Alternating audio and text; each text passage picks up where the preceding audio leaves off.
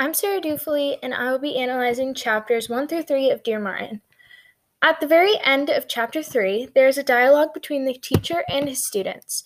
They're talking about equality in America, specifically in regards to race. One white student, Jared, believes there is total equality for all races, but Sarah Jane is quick to clap back at this claim.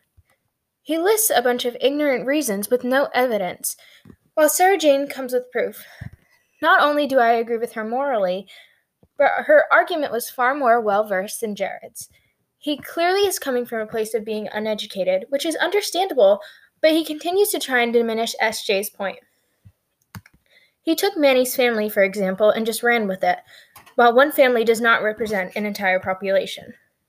I predict the discussion of racial equality does not end with Chapter 3. It is incredibly infuriating to see people come from a place of such ignorance and persist that they are indeed right. I don't see Jared being a character that I will like or agree with very often in the future. Sarah Jane, however, seems a lot like me, and I'm already beginning to take a liking to her. She fights for what she believes in, and she comes with all the evidence and then some. She makes an extremely strong argument and stands her ground, and I don't see her character backing down from anyone or anything, and I really admire that. Jared and SJ are clearly on opposing sides of the spectrum, and I definitely resonate more with Sarah. Hopefully we can see more clapbacks from her throughout the book because she makes a really good case, and I think she could be a lot of help in educating people like Jared.